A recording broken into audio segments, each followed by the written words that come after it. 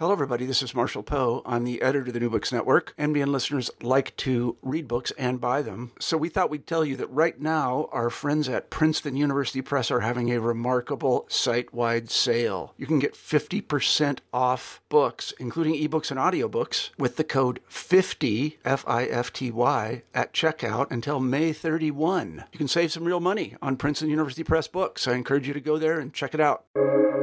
Welcome to the New Books Network. Hello, everybody, and welcome back to Scholarly Communication, the special series on the New Books Network that's about how knowledge gets known.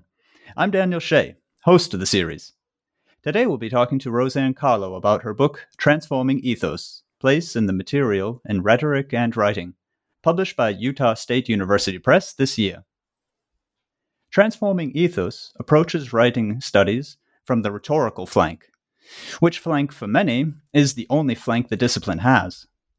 However, at a time when universities are optimizing structurally and streamlining pedagogically, the book must plead the case for a university where character is formed. Now that writing studies has shouldered up to its other disciplinary and institutional neighbors, composition instructors need to begin asking themselves tough questions about administration, teaching, and assessment. And perhaps more importantly, composition instructors need to begin providing answers for themselves, for sure, but most of all, they need to stop providing answers to their students. Rhetoric holds the key. Ethos, in the book, is a treble viewing of character. Character as lived in experience, character as expressed in text, character as found in material things.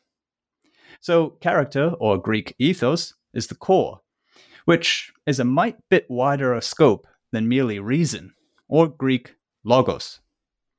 Why then is everything in writing studies and college composition moving so logically?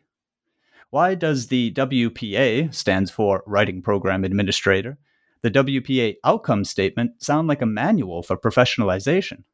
Why are threshold concepts operationalizing rhetoric for disciplinary purposes?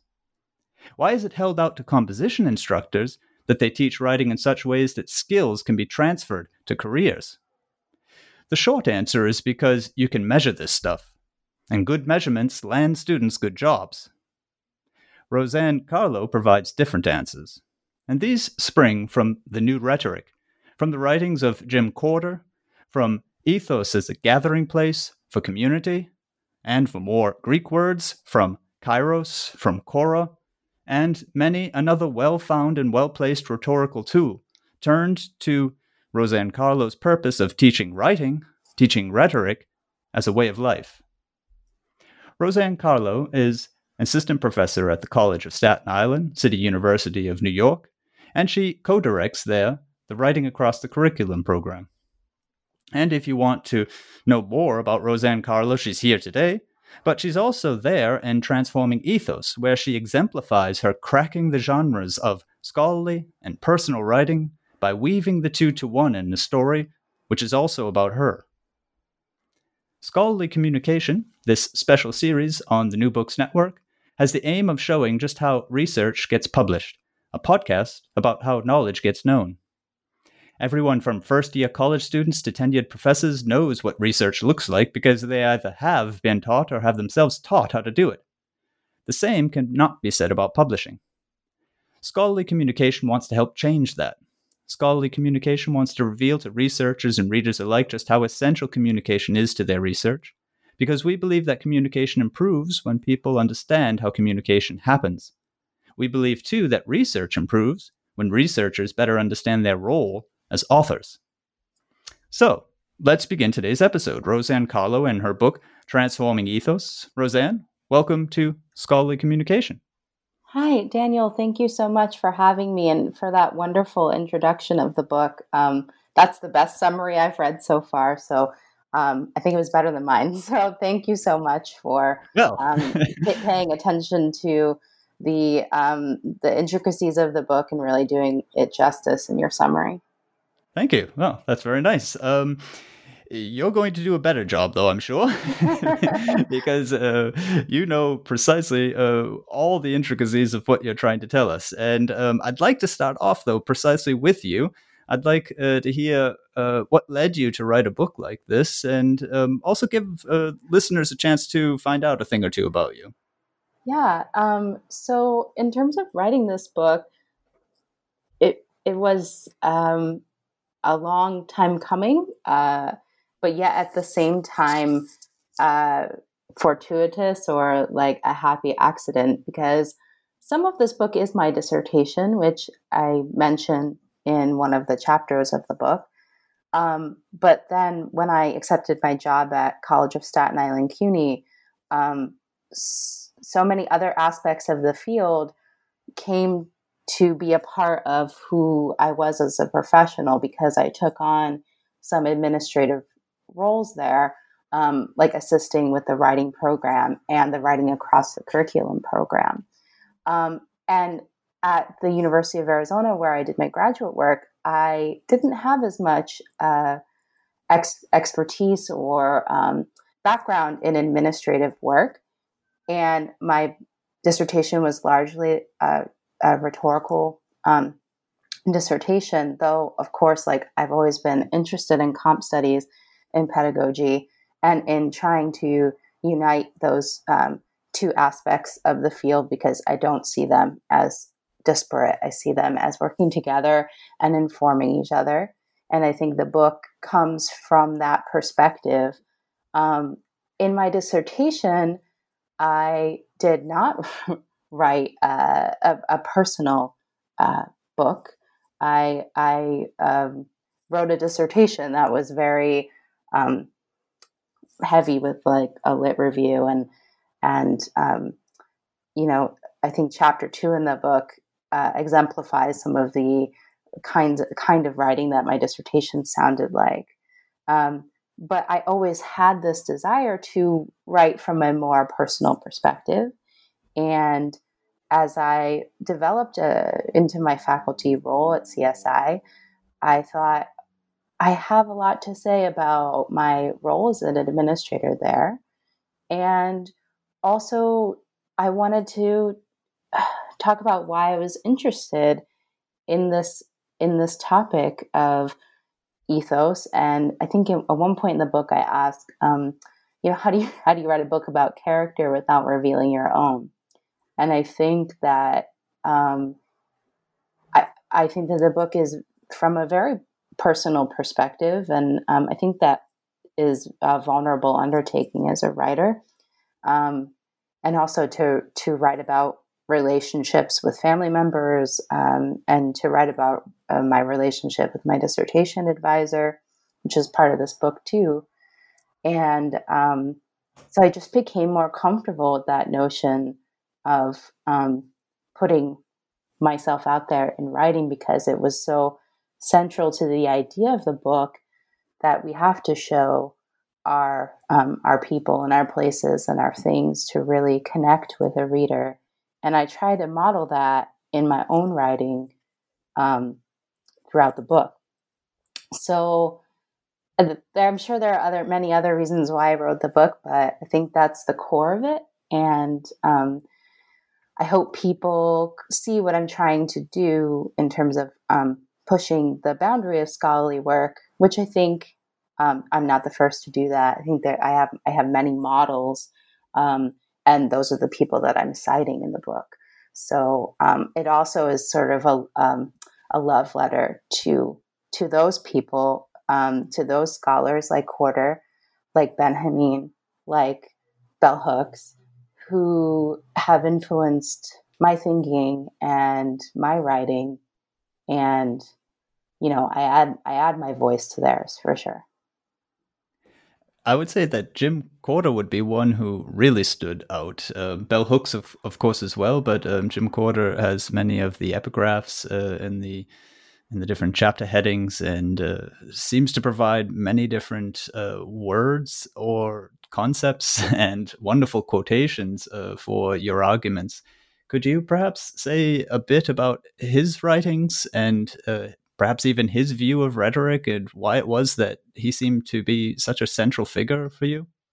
Absolutely. So I didn't know Jim Quarter's work until I went to graduate school. And I remember taking teaching of writing with Theresa Enos my first semester. And she kept, she had a very thick Texan accent. So she used to say, when she would speak, sometimes I couldn't always catch what she was saying because I'm like so Northeast. And I was like, what is she saying? So she said, Jim Quarter. So in my notes, I remember writing like Jim Quarter with like a Quarter. And I'm Some like, French guy. yeah, I'm like, who's this Jim Quarter? And I'm like trying to search for articles that this person has written, but then it obviously led to a blockage because I had the name spelled wrong. And then I remember going back and being like, oh, it's like Corder. And then that kind of led me to reading Argument as Emergence, Rhetoric as Love, which I think most people who know Quarter's work, they've at least read that. That's sort of like the piece that people know by him if they know him. And Theresa also taught a course the following semester called Beyond Post-Process and Postmodernism in Rhetoric. And she had an edited collection of the same title, and she used that as a main textbook. But then we also read Quarter's Oeuvre as like as part of the course, and that class was such a turning point to me because I was like, wow, this author is doing something different I hadn't quite encountered in other readings on rhetoric that I had done previously. And it was, for me, his sort of reliance or thinking about how place and the material has sort of shaped who he was. And he was trying to sort of trace those, his sense of self through these things, and also to do it in a way that foregrounded rhetorical ethos, because he had written several articles on ethos, and he was doing it through sort of a lens of rhetoric, but it was intensely personal. He also had written some nonfiction works that have nothing to do with rhetoric in some ways, although they certainly, he can't get out of his lens of thinking through rhetoric. I don't think he abandoned that in the creative nonfiction either, but he certainly is always present in his writing. And I think that presence always interested me because I was like, why am I so attracted to this? I never met this person. Like I think about how his voice like meant so much to me then, and still does in a way. And I kept asking myself, like, why are we attracted to some voices and not to others? Which I sort of open the second chapter of the book with that question. And I think that kind of led me on this journey of thinking through rhetorical ethos as a starting point.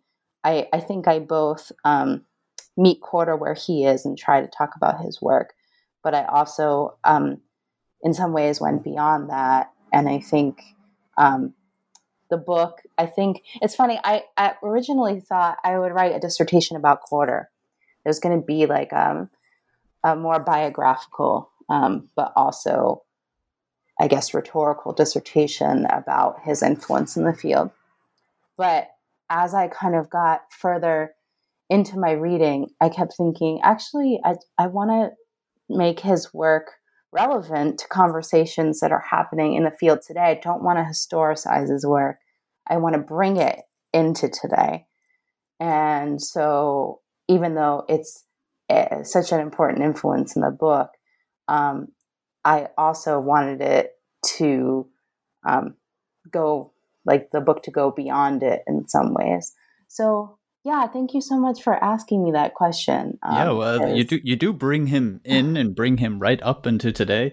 In fact, you bring us right into one of the corridors of your college, and we see there a vine growing through the air conditioning, and this serves as a really vivid picture of some of the issues concerning materials and concerning place, as you describe them, and obviously coming from Jim Corder's work, as important to the way that you view rhetoric and also that you view education. I think it would be helpful, though, if we perhaps started on the more theoretical rhetoric side before we came to the actual vine in the corridor, excuse me, and what that means for education and writing studies.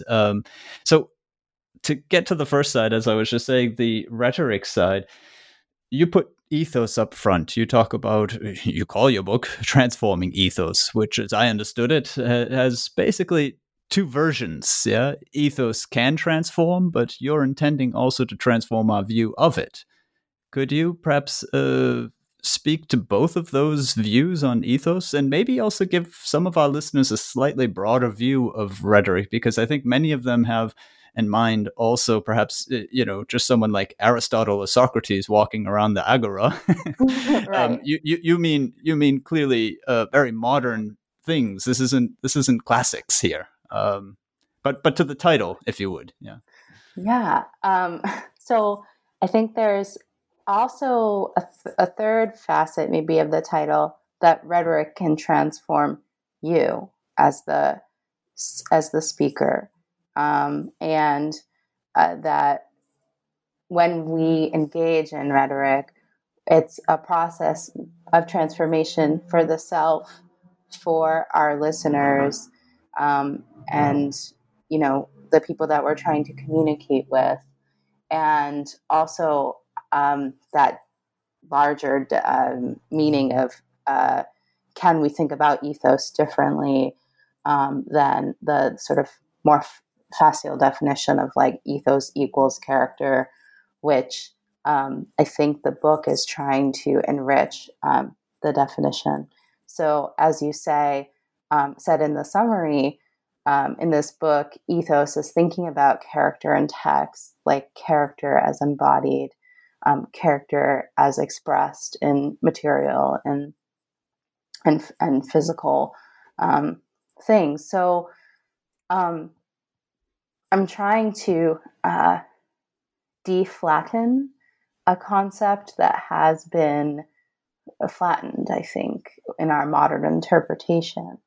And I am going back to classical rhetoric, but I'm also trying to update that definition with how we think about rhetoric through the lens of the new rhetoric, and also some contemporary theories of ethos, which are sort of expressed in like Nedra Reynolds' work on geography, or the feminist edited collections on ethos, and some of the work that has been done in the 20th and 21st century. So I'm trying to use that work to bring a richer definition to ethos and to place it as a very central term within our field. And I think that in some ways, we don't want to see rhetoric as a handbook, as okay, this is how you get through school, or this is how you get through persuading somebody. Though I guess persuasion can be an end to rhetoric. It doesn't always have to be the primary goal. And I think Kenneth Burke's work certainly has influenced me to think of that, because he, of course, like makes us think about how persuasion is like superseded in some ways by identification, which is about creating presence for the reader so that they relate to you as a speaker and or as a writer. And the way that we do that is through our style, like how we create presence through our voice, but also the subjects that we choose to write through. And the book highlights how when we like choose material objects and places as starting points for narrative, that these things are revealing our lived experience and our ethos and might be a part of reaching out to an audience and inviting them into our world as the speaker writer. But I think there's like often difficulties with this kind of writing because we can only share so much of our experience. Also, we're processing our experience ourselves. So sometimes we don't even have the words to describe how we understand or feel about ourselves. And I think, too, there's, I think, modern ideas of subjectivity are important to remember that we don't hold like essential identities, that we have multiple facets to our identity. And that's also a driving force, like in how we understand ethos and rhetoric and our audience. Because we also can't think about audiences as two-dimensional either. We have to consider how they, the many aspects of their identity in crafting our words, which are, I think, should be intentional and powerful. And I think that when we write and when we teach writing, we're giving students that intentionality to speak to an audience. And actually, when we ignore that and we make it a part of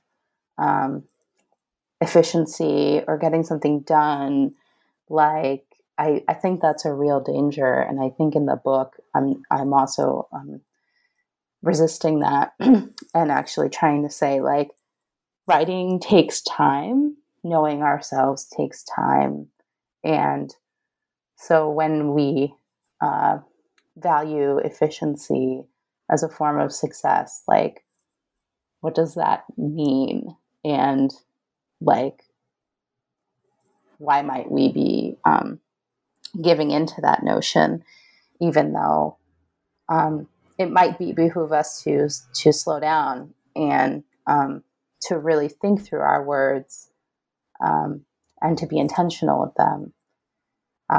So that's a lot of interesting things that you say there. This idea of efficiency certainly plays a major role today in education and is certainly reached writing instruction and writing studies. But I think I'm going to follow up something else. This idea of identification that you talk about.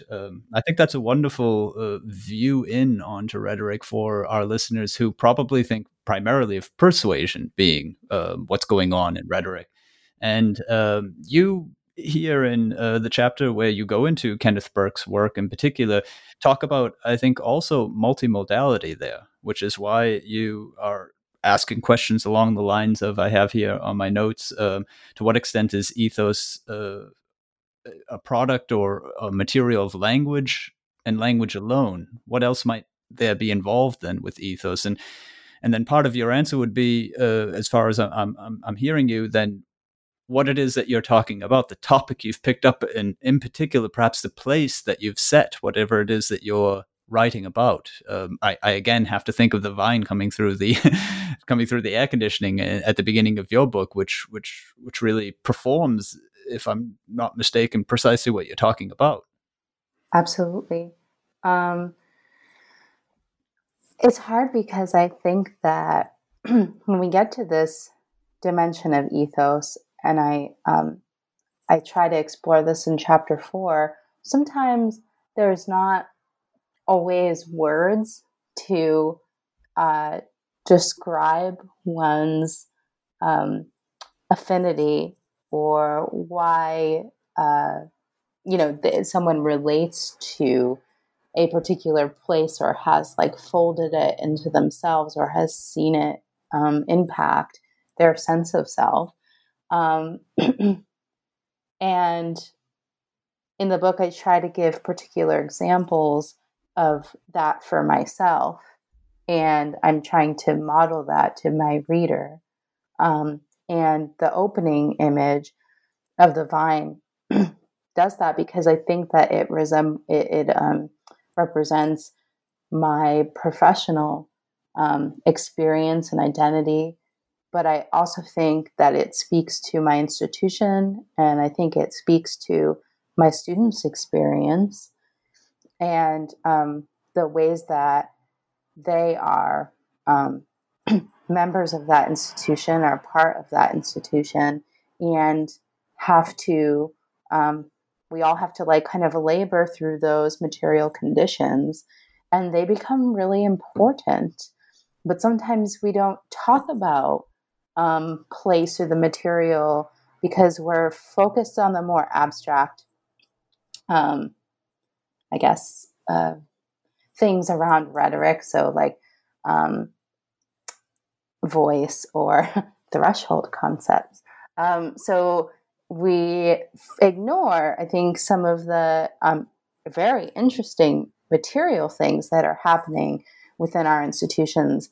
And now that we're dealing, especially with COVID, and we are beyond the institution in some ways or displaced from the institution, I think this work becomes all the more important because I keep thinking like our campus is like, we're not able to go back because it is a health concern. Like we cannot go back at this point because the air systems are so compromised in the buildings that we literally wouldn't be able to prevent like a contagion like COVID from infecting people. So I think that this has a real consequence for our students and for our institution. And unlike like a private institution like Notre Dame that can go back and ensure, although they haven't done a great job, but ensure some safety for their student population, maybe because they have more modern buildings and air filtration. Like at my school, we could not guarantee that. And we didn't even have hot water in the building for years. So I think that really needs to be foregrounded in any conversation of identity and rhetoric. And we should always be returning to material conditions as a part of our understanding of rhetoric, because if we don't, then I think we're really doing a harm through our abstraction. And this then sounds to me a lot like a kairos. This sounds a lot like a timely moment. I mean, you mentioned COVID literally turning things upside down, and it appears, as you're describing it, not to have been very right side up to start with at a particular institute. So, is this also something that people in writing studies need to be aware of, or even scholars generally, perhaps even outside the humanities? I'm thinking perhaps even in the social sciences, that they take as a starting point where they happen to be, or where their envisioned readers happen to be. Oh, absolutely. I definitely think that. I think that we have to hear from scholars in institutions like mine and community colleges. My institution's kind of both. It's a community college and a 4-year So we give associate's degrees as a final degree. A student can leave us after 2 years, or they can choose to get a bachelor's or even a master's, because we have master's programs. So we're comprehensive, what's called a comprehensive university. And being part of the City University of New York, we have an affiliation with that system and with that system's history, and its a sort of drive for open admissions. And I think we have to look at scholarship and learning that's being done in these institutions, rather than looking to R1 or to Ivy League as some sort of pedestal that everyone should be attaining. Because actually, what might be happening at these state and city universities might be more interesting or more innovative, because we don't have any money to do anything. So we are operating on a wing and a prayer here. And I think the thinking that's coming out of these contexts can drive the field more than it might be doing right now. Additionally, I think that our students should be taken more seriously than they sometimes are. And I think that it is very unfair to students at my school to kind of compare or judge them in comparison to a student who's paying $30,000 a year to go to a private school. And so I think there are definitely, I'm very passionate about this, but I think there are definitely. No, you should be. And the book is a wonderful plea for more attention to schools like the one that you're at. Yeah. Definitely. Yeah. So this is a class and race issue, and it's something that I think. I don't know. I think I maybe could have done even a better job in the book of highlighting that, though I think I tried the best I could. But I definitely see this as a class and race issue in the academy, and that we have to think about or foreground the experiences of working class and minority students in our discourses that drive the field. And there are so many other people advocating for this too. I'm definitely not the only voice, and I think that there will be. I think there is going to be a shift to that, and I think it's already happening.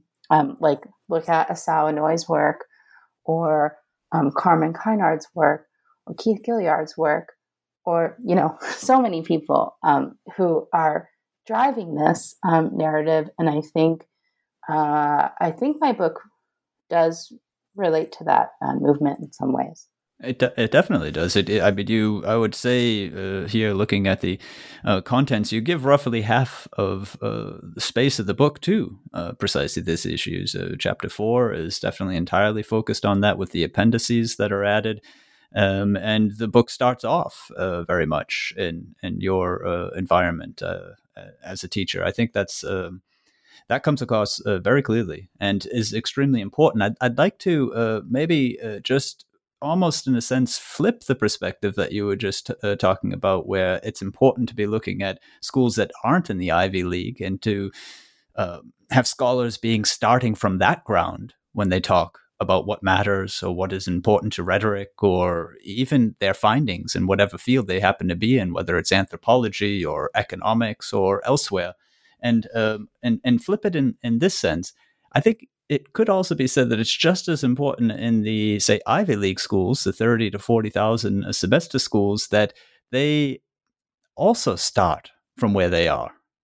In other words, I heard this a long time ago, and I'm not sure exactly how accurate it is, but it sounds accurate. When you hear all of these studies saying that people prefer this or that, or studies have shown this or that about people's psychologies, it was said that pretty much 90% of those studies come from North Americans, come from people in the age range of 18 to 35, and they all tend to have at least a 2 to 4 year degree in college. So in other words, when we hear these studies about psychology, they're really not talking about most of humanity. They're talking about a very small group. And if we imagine that the kind of science or the kind of research that's possible at an Ivy League school as being science overall, everywhere, isn't that a bit of a lie? Oh, absolutely. I mean, I read an article, I want to say it was the Times, but I'm not 100% sure, about how one of the vaccine trials for COVID did not have a representative amount of African American candidates for the trial vaccine. But of course, as we know, the largest percentage or very close to the largest group of people affected are African Americans.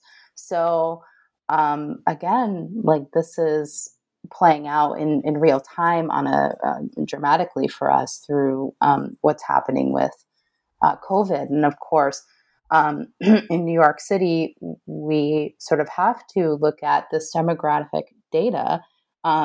It's not just about the presence of COVID. It's about the communities that are being affected by COVID, and we know that disproportionately that those communities are working class and are run along lines of racial demographics. So I think that this is playing out for us in public health right now. And my dear colleague Matt Brim, he wrote a book called Poor Queer Studies, which I'm not plugging his book, but it's very good. And he sort of looks at queer studies as having an epicenter in Ivy League and Research One universities like Duke. And I think his book is actually published through Duke.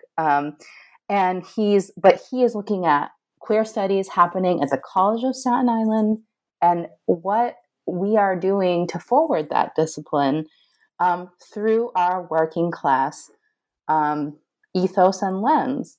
And so I think that there are books coming out of contexts like CUNY that hopefully will influence the field and the field that they originate in, or even in our case, rhetoric and composition, to bend its ear maybe toward these contexts rather than toward contexts that are only like operating on very high budgets and resources out the ears.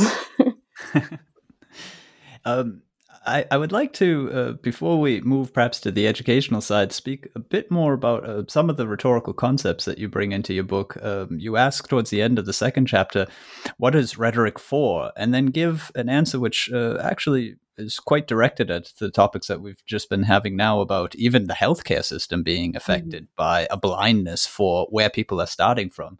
And you give this answer, you say more or less that rhetoric is a way of bringing our realities into existence and a way of listening to the realities of others, a way of being, a way for being with others and moving forward with them. So to me, this sounds a lot like the idea of the identification that is the central topic in that chapter. But what I'd like to ask here is, what is it that then practitioners of rhetoric and also researchers of rhetoric you think could do beyond your book, of course, to enact this sort of identification, to reach this sort of communion, as you use the word at one point in the book?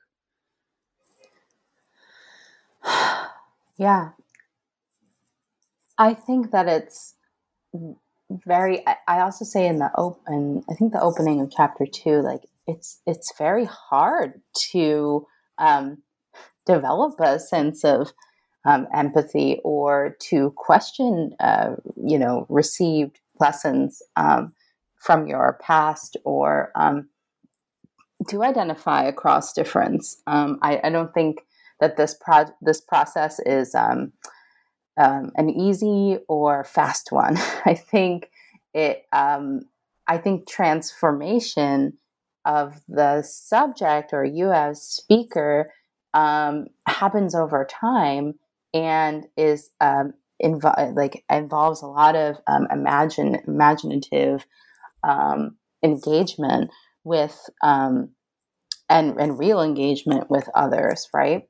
And I think for myself, I feel that I've gone through, in some ways, a process of transformation in my own understanding of the field and its work.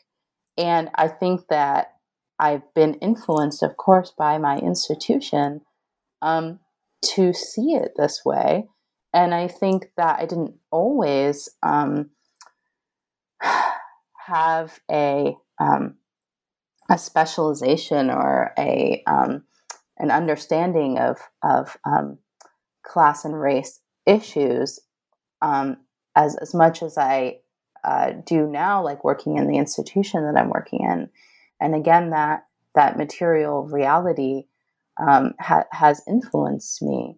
And I think that when we talk about identification, across class and race, I think it's a very hard topic to broach, because I think that there are essential separations that we will never understand. And I think that if we just abandon the project of solidarity or empathy, that puts us in a totally worse place. But I always keep asking myself, and I think this is the opposite end of identification, which which Burke talks about, and I've kind of thought about, sort of like, okay, identification can also be very painful, and one doesn't want to identify with, say, or at least I don't identify with a white supremacist group or something. So I think that that identification can have positive ends in creating more solidarity across difference, but it also can have these very extreme negative ends if one ascends to a white supremacist viewpoint or future that is brought on by a form of identification. So I don't know how to extricate the good and the bad identification, but it's there. Yeah, for sure. I think your next chapter, the one on material objects and the ethos appeal, does offer, though, some I would almost say practical answers to some of these questions. Although, as you say, none of these things are easy to solve, and none of them are necessarily going to be solved very soon. But you talk there, and this is where you come again very strongly into the book, about your Aussie, I think it is. And how you're walking through antique shops and touching some of the dishes that remind you of her kitchen and so on. And I found that was one of those moments where, first off, your theoretical arguments came out so clearly. It was clear what you meant by bringing an object in as a rhetorical device, or having a rhetorical effect and contributing to ethos. But I think that it's just this idea of using the senses. There's such a long tradition, and it's so natural to equate sight with logos. Yeah, it's like you see and you understand, or you see and you believe. But if anyone reflects on it for a moment, it's those senses, as you describe in the antique shop, of touch or sound or smell or taste, that really touch us most deeply, that really bring us back to memories or places or people that we knew. And I guess what I'm getting at is, if it was possible in scholarly writing to also include those senses, I wonder if a different sort of identification wouldn't be possible. Because there you have the opportunity to humanize, in a sense of the reader also gets it. Because everybody, I don't care if you're a white supremacist or an oppressed person, you have smelt something and remembered something. And if it's possible for that to be involved also in rhetorical skills, then I think there's a chance. I think that's an opportunity, a move that could be made. Yeah, I absolutely agree, because I think too, and this also has pedagogical application. I think it has both scholarly and pedagogical application, because when we teach students how to write narrative descriptions, and to engage senses, and to invite readers into these remembrances of the past, then I think that we might be hitting on a sort of way of creating identification. And that definitely is what I'm trying to get at in chapter 3 of the book. And, I think too, we have to, in some ways, write these narratives that very much matter to us, and to engage them, a reader, through that experience. And I think the people that I write about in my book are very important to me. And so it's like, if I can communicate a part of myself and these people to my reader, like, can they relate to me in some way as the writer of the book? And in extension, like, if we teach students to do this, can other readers relate to them? And, like, to return to the earlier point that we had made about Jim Courter, it's like, why did I identify with Jim Courter? I don't know, because I grew up in the Northeast. I don't think I knew anybody with an accent until, graduate school. And I didn't know anybody from the South ever. So, why did I identify with this person's writings? And, like, I guess that there's potential for identification, but we don't always know where to start, or how to trace that affinity. And I think I just wanted to jump in on that, which seems to be such a pity, such a loss, as you say. We don't know how to trace that affinity. I mean, just if we step back and think, the humanities and the social sciences are meant to be understanding people and people together. It's almost as if you pick up a research journal in economics. It's almost as if they've forgotten that. I don't know if you follow my logic there, but I don't see any reason why, and it's been done for sure. I'm trying to think of the name. It's escaped me now, but there's been very many sociologists, for instance, who have taken a more ethical approach to their writings, and including the place. And anthropologists, I would say, would probably tend also to work on a thick description level and try to bring whatever it is that they're studying to life for the reader and so on. But it's not done everywhere. I agree. My dear friend, Rachel Wendler, who also has published a book through Utah State University Press. We lived together for like 5 years. We went to the same graduate program. We both worked in like with service learning students in high schools in Tucson. And she directed the program that facilitated the service learning between the college and the university. And her life and her research has always influenced me. And, what she talks about in her book is sort of this, really valuing community perspectives on when we do service learning and research, and to think about epistemology differently. She challenges those notions of who makes knowledge. And she has always kind of brought community members into the process of creating knowledge. And in her book, she interviews, I want to say like 50 people from different sites that she's looking at in her book. And, the book has a heart to it that is really trying to change discourses around service learning and how we quote serve others.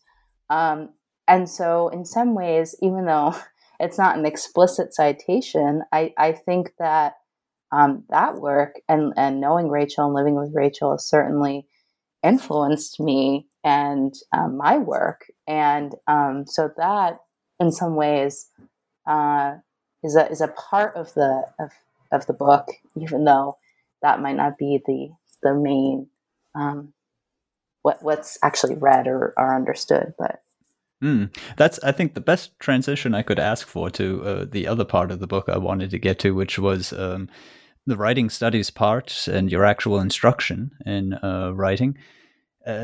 I think I'd like to start on a big question, and that is what place you see for writing in education, and then what place writing seems to have in the university. And I mean, I say education and the university in a sort of indefinite way. You don't need to necessarily refer to your context, but what would you see perhaps on an ideal state level? Where would you situate the activity of writing?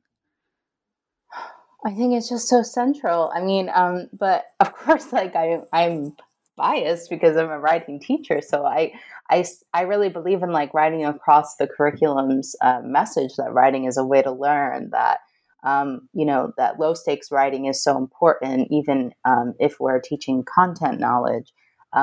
So maybe I am like a representative for that work. So I just see it as so central to making knowledge in the disciplines, but I also see it as central to our understandings of ourselves and to values like reflection and metacognition, knowing how we learn, our process of learning, and to I think it can really enrich one's education to have writing at the center of what we're doing. I think that with first year writing,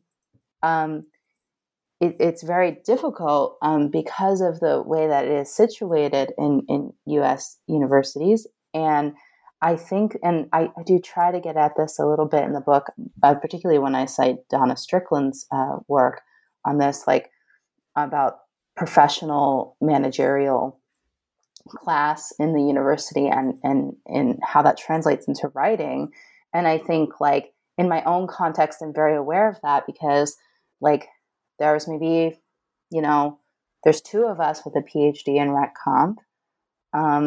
There are several lecturers that are very important to full-time lecturers are very important to our writing program.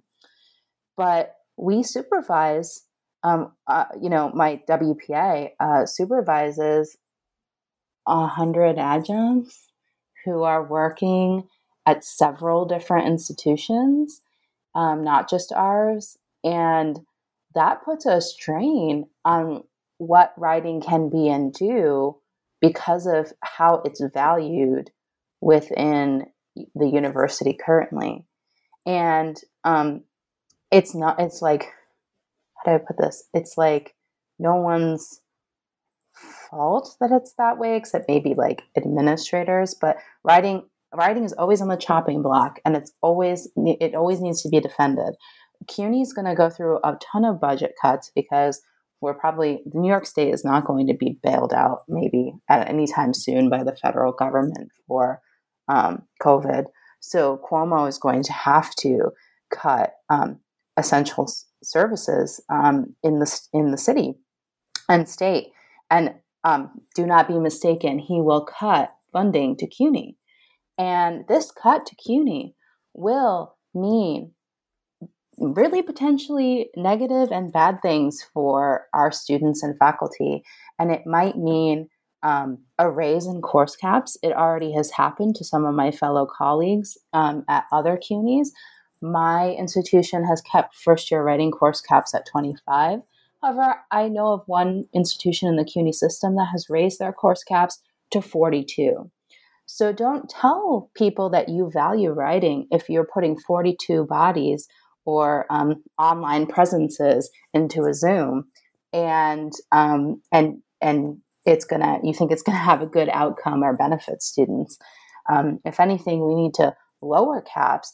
We need to individualize writing education more. We need to invest in this part of education because it is so central, but somehow, because it gets linked to skill development, it just becomes like, oh yeah, like, writing's like first year writing is just something to breeze through and, put the widget in the hole, right? And I think that that's sad, and I hope that these budget cuts do not affect people that work very hard for us, our adjuncts, and also in extension, our students who will obviously feel the effects of online learning and of in-presence learning through these potential very, very harmful budget cuts. So, I mean, definitely, I mean, these are very real issues, no doubt, as you make entirely clear there. And when you're talking about 42 people in a class or 150 adjuncts under one writing program administrator, I mean, these are circumstances that no one could really run well, I don't think. And what I mean, one question that I would like to follow up with there is this idea that writing seems to be first on the chopping block, as you say, that despite the fact that we can see it as being central to metacognition, as you say, to learning processes and so on, it isn't valued. And you're far from the first person I've heard tell me this. And I experienced myself here at my own university in Germany, even, which is an entirely different context. And yet writing is seen as somehow secondary, supplementary, just in the sciences, to hear people talking about writing up. They're always writing up their results as if they could almost program a machine to do it, which they can't, and they just won't seem to accept that. I wonder what it is that, I mean, this is you could answer the question in one or two ways, or you could just talk about it. I wonder what it is that rhetoric could perhaps offer to change that, or I wonder what it is that is in people's heads for some reason that they view writing in that way. I think sometimes we see knowledge as like transactional. So it's sort of like, as you were describing, oh, I have to write this up, or that the writing doesn't lead to a process of change or inquiry. And I think that when we think about writing just as like reflecting data, or as like the work is already done and now we're going to write it, I think in the humanities we hold a different principle of like of inquiry, and like and I think my book tries to embody this too, is sort of, we don't have all the answers actually, and we're embarking on a process of research as a form of wondering, of wonderment, and we have to hold that spirit of inquiry and invention at the center of our intellectual lives. And I think writing, if it's taught with that spirit, can do that. And I think delaying conclusions, or writing with an exploratory lens, can be really beneficial. I think sometimes we want to, like, and sometimes with writing, we're like, if we're teaching it, it's like, okay, like today is thesis day. Like, what? Thesis day? Like, I don't understand. It's not a day. And so sometimes I think the writing process is, and this is like to no fault of anyone. I think the semester schedule does, and and learning objectives and other things do impose time constraints on us. But I would say, like, there's no such thing as thesis day. It's sort of, you're doing this writing and research to come at a thesis. Even in writing my own book, this took me like 7-8 years to write. Like, it's not like you come upon this work quickly. So I think that when you have a spirit of inquiry and maybe the rhetorical principle of invention, that has to drive people's concerns and can be useful to people in other disciplines too. Although I think it's most useful to us in writing studies and in the humanities as well. But I do agree that, I mean, invention crosses the disciplines. I think that any scientist, even on his or her lab bench, if they're really reflecting on their results and working it through, which typically means making observations in a lab notebook, their invention is entirely active as well, unless I'm off topic. I'm not sure. No, I definitely think so. Actually, I maybe misspoke there. For example, I think Charles Darwin had a lot of notebooks that he would write his observations in, and I'm sure that they were very influential in his work creating the origin of species. Like, it's not like Darwin woke up and it's like, oh, better write that book that reflects everything I've known for 20 years or whatever. I was probably a really painstaking process. And whenever we're writing, it's not easy. It's not, an insta thesis, set it and forget it. It's sort of a very difficult process. And I think sometimes in our modern sensibility, maybe we don't have the patience for that kind of inquiry, for that kind of delayed gratification or slowness that I think is really part and parcel to academic work.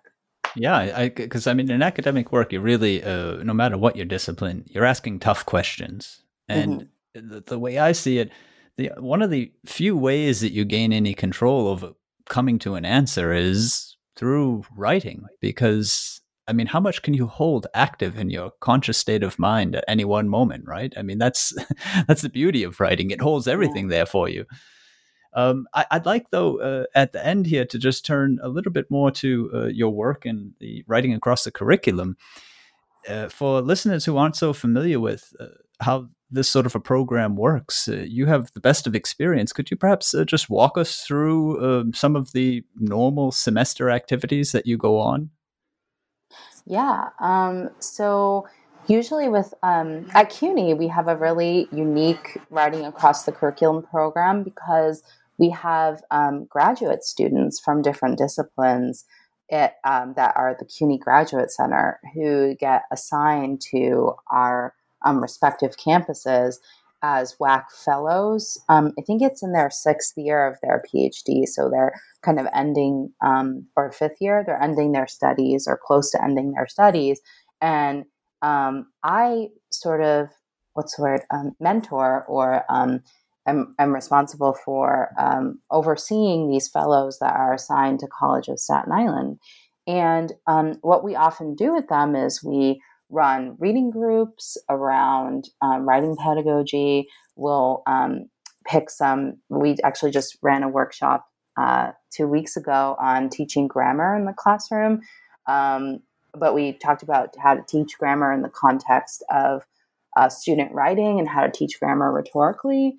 So we had a piece by Laura Mashike, which from 2004 that we read, and we had people talk about this piece, and then we gave examples on how to teach grammar in the spirit as she argues in the piece. So we do a lot of work like that.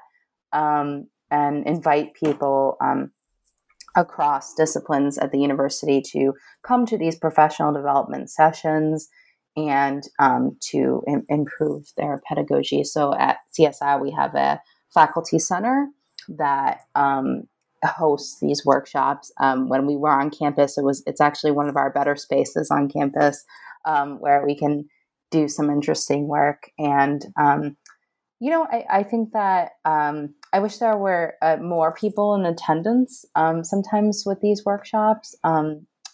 But I think there's usually a core amount of people that are interested and come pretty dutifully. So I love it. I mean, I love working with the students in other disciplines. This semester I'm working with a student in psychology who's helping me do a WAC survey across campus for instructors to think about how they are assigning and teaching writing. And we're trying to do this data collection to kind of be able to see like what kind of writing is valued in our current space at CSI, and what people are assigning and doing in different disciplines, which I'm interested because I sometimes only know that through assumption, like, oh, I'm sure they're writing lab reports, but I actually don't know that. And so I'm trying to do this study with this WAC fellow who's helping me with the more technical end, like using Qualtrics, which I've never used before, and also analyzing data for me because she has an expertise in psychology and in that kind of method gathering and survey gathering. So it opens up the door to me to learn something new that could be beneficial to me. So it's I think that's what's exciting about WAC and interdisciplinary work is that that opening to new methods and ways of thinking. Yeah, and this is one of the sort of central points or central interests of this podcast, Scholarly Communication, is how is it that people actually communicate what it is that they know from their research? And of course, that typically is through writing. And this WAC, or writing across the curriculum, is from the university's end, the beginning of that in a sense.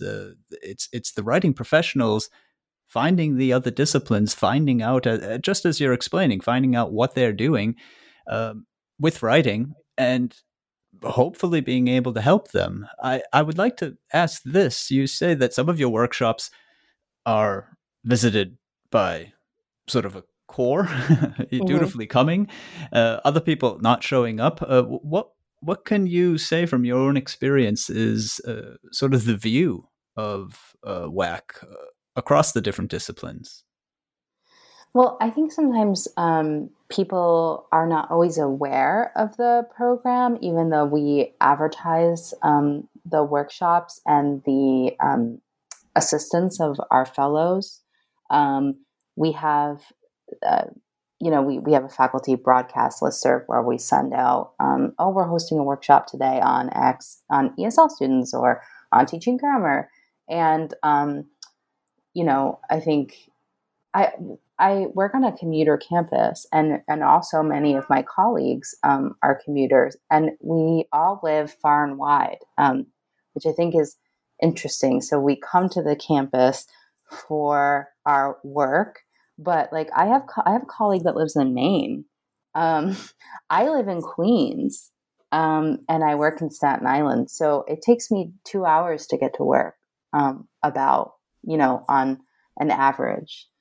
And I think that sometimes that lack of centrality and availability of time in the campus space can be an issue. And so I think that sometimes happens too. But one example of someone who's like pretty core into this is like a computer science professor who. She teaches an advanced class, like an senior exit class. And she has done great assignments and things that, she has drawn from her experience with WAC and teaching writing in the classroom. And she's very interested and engaged with this work, so to me, that's like a success because it's a relationship with someone in another discipline that is really taking what they're learning in these workshops and translating it into their own pedagogy or thinking about their pedagogy differently. So, but yes, I think there are challenges to this work. And I think part of that is more like my institutional context.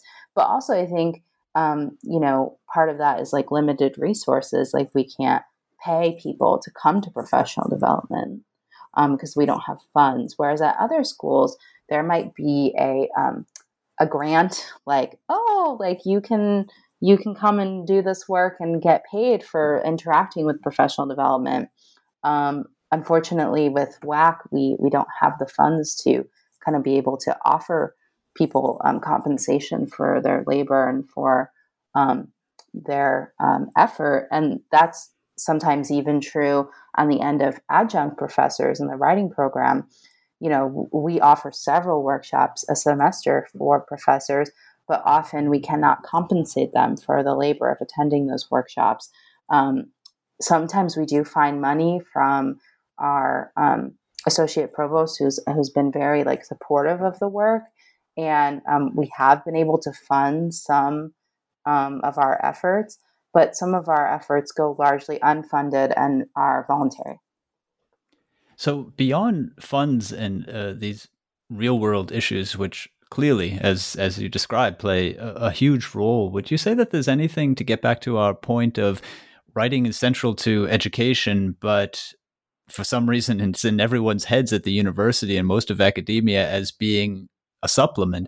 Would you say that there are also people in other disciplines, also faculty who, or people publishing in their own field, who think, I don't need to know how to write. I know how to write, or but why bother?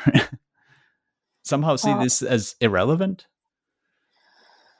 I don't know. Actually, though, I think I'm sure there are people that are like that, for sure. I mean, I think it is interesting because I remember I was very close to someone in graduate school who was a applied mathematician, and what he said was that when you are writing grants or applying for grant research, it's very important to be able to frame your research and to like know how to present it in such a way that it would be desirable to fund.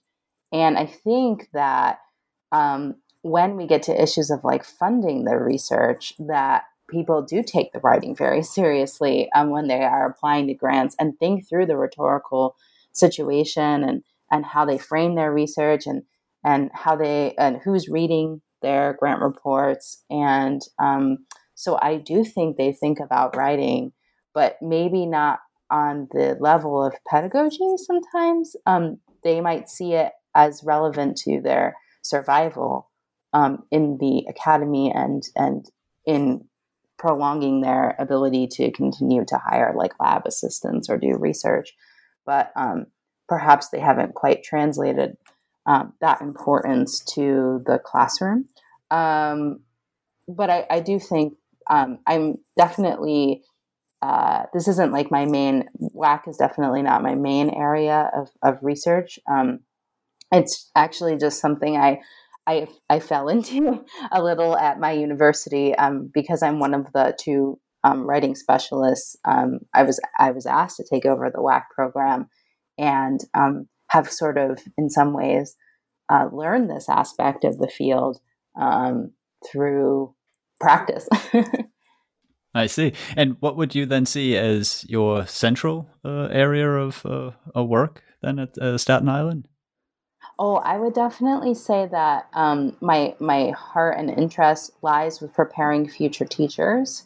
And I teach master's classes on the teaching of writing, on WAC, and on like sub interests in rhetoric and composition. We have an MA program at the college and also an education department.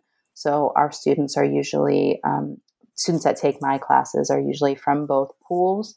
So some of them are already in high school, teaching high school currently, or they want to be high school teachers, or they're MA in English majors that are perhaps interested in going further into their graduate studies, or they also have a desire to maybe teach at the community college level, and to terminate their educational journey with a master's degree. So it's a mix of students from with different disciplinary backgrounds and interests, but we're all coming to learn about the teaching of writing. And I think that is the kind of class that I enjoy teaching and I think excel in. And I just really love working with these MA students. In fact, I'm actually going to be the director of the program next year. So I'm very excited to kind of transition into that role, because I think that I can do a lot to make the writing part of the program like more visible, because right now the program is more dominated by literature. And I think balancing that scale, or offering more opportunities for writing for students will be an exciting change. All right. Well, that sounds fascinating. And I want to thank you. You've been very generous with your time, Roseanne. You have also just given us a bit of what's happening in your near future, but can you let us in on any other project or interest that is moving you at the moment? So, in terms of my research, I'm co-writing an article right now with a student from the MA program that I directed her master's thesis, and her work is on code meshing in pedagogy and in student writing, and we're kind of talking about how code meshing is a sort of anti-racist practice, and how do we train future teachers to be aware of language and dialectical difference, and to bring that into classroom pedagogy.